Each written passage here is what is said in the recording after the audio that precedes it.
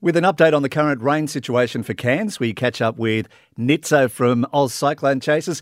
Nitzo, were we really expecting this much rain this morning? Yeah, look, it took everyone by a bit of surprise. Well, the intensity of it did anyway. So yesterday we were supposed to be getting a couple of showers, you know the drill, southeasterly winds, showery. But what ended up happening was this little surface, I won't call it a circulation, but this little surface rotation developed off the coast of Yarrabah. And so what ended up happening was we got this really heavy rainfall that developed on the southwestern side. So if you lived anywhere south of Cairns or in even the southern suburbs of Cairns, you were starting to get quite a bit of rain yesterday afternoon into yesterday evening, with falls in the vicinity of 50 to 100 millimetres. That's since been exceeded, and we're actually seeing that area of rotation continuing to operate, but now operating just north of Cairns. So we've actually seen in the last couple of hours some really heavy rainfall over Cairns City, and then extending and just starting to extend into the northern beaches as well, where they've sort of been immune from a lot of that heavier stuff. But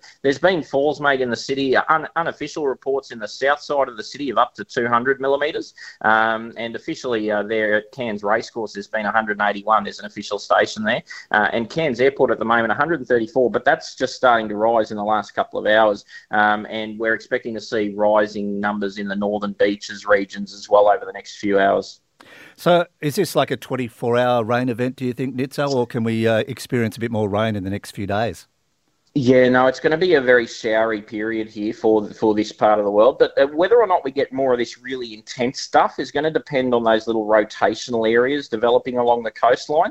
And look, we know that that's going to happen, but we just can't tell exactly where. And so if you're sort of 20 k's north of one of those little rotational areas, then you're only getting 5 mils. Whereas if you're 20 k's south of it, you might be getting 150 mils. There's a really sharp rain gradient in these things, and unfortunately, computer model data isn't good enough to pick up exactly where. So we need to be on the lookout for a very rainy 3 or 4 days ahead, and in particular, the potential for some heavy flash flooding rain if we do get any more of those little rotational maximums coming onto the coastline. Okay. So has this got anything to do with the monsoon and the pulse and all that, or is this completely different weather event? No, this is more so the change in the season. So what we're getting is the wet season air mass coming from the deep tropics.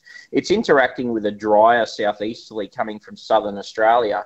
And what they're doing is as they're clashing, they're going up, and the mountain ranges are helping that lift. And also what we're having in the upper levels of the atmosphere towards sort of Wednesday is we're going to see what we call an upper level trough, so some really cool air in the upper levels of the atmosphere. So as hot air rises, and if the air above it becomes much cooler, it rises much sharper. And so what happens is that we get this, not just the southeasterly winds clashing with the northeasterlies, but we also get that upper level trough, which just adds that little extra oomph to the lift, and that creates those heavier falls. And we're going to see that upper trough come into play on Tuesday night, Wednesday, and possibly even into Thursday.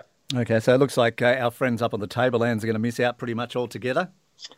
Yes and no. Certainly from this early stuff, look, it's mostly going to be coastal, but they're getting sort of a small taste of this. When the upper level trough comes in, though, we do see more instability in the region and more deeper level uplift, and so that potentially puts them into the firing line as well for some heavier rainfall. But certainly when we're talking about at the end of the week, when we're going to look back at the numbers, it's going to be the coast that's going to be of greatest benefit from this rainfall. Mm-hmm. And as I say, the potential for flooding to exist by sort of midweek. Well, if it doesn't exist in the flash flooding areas right now, the overall riverine potential flooding increases through the middle part of the week as well. Okay, we'll keep an eye on that. Nitzo from Oz Cyclone Chasers, thanks very much for the update.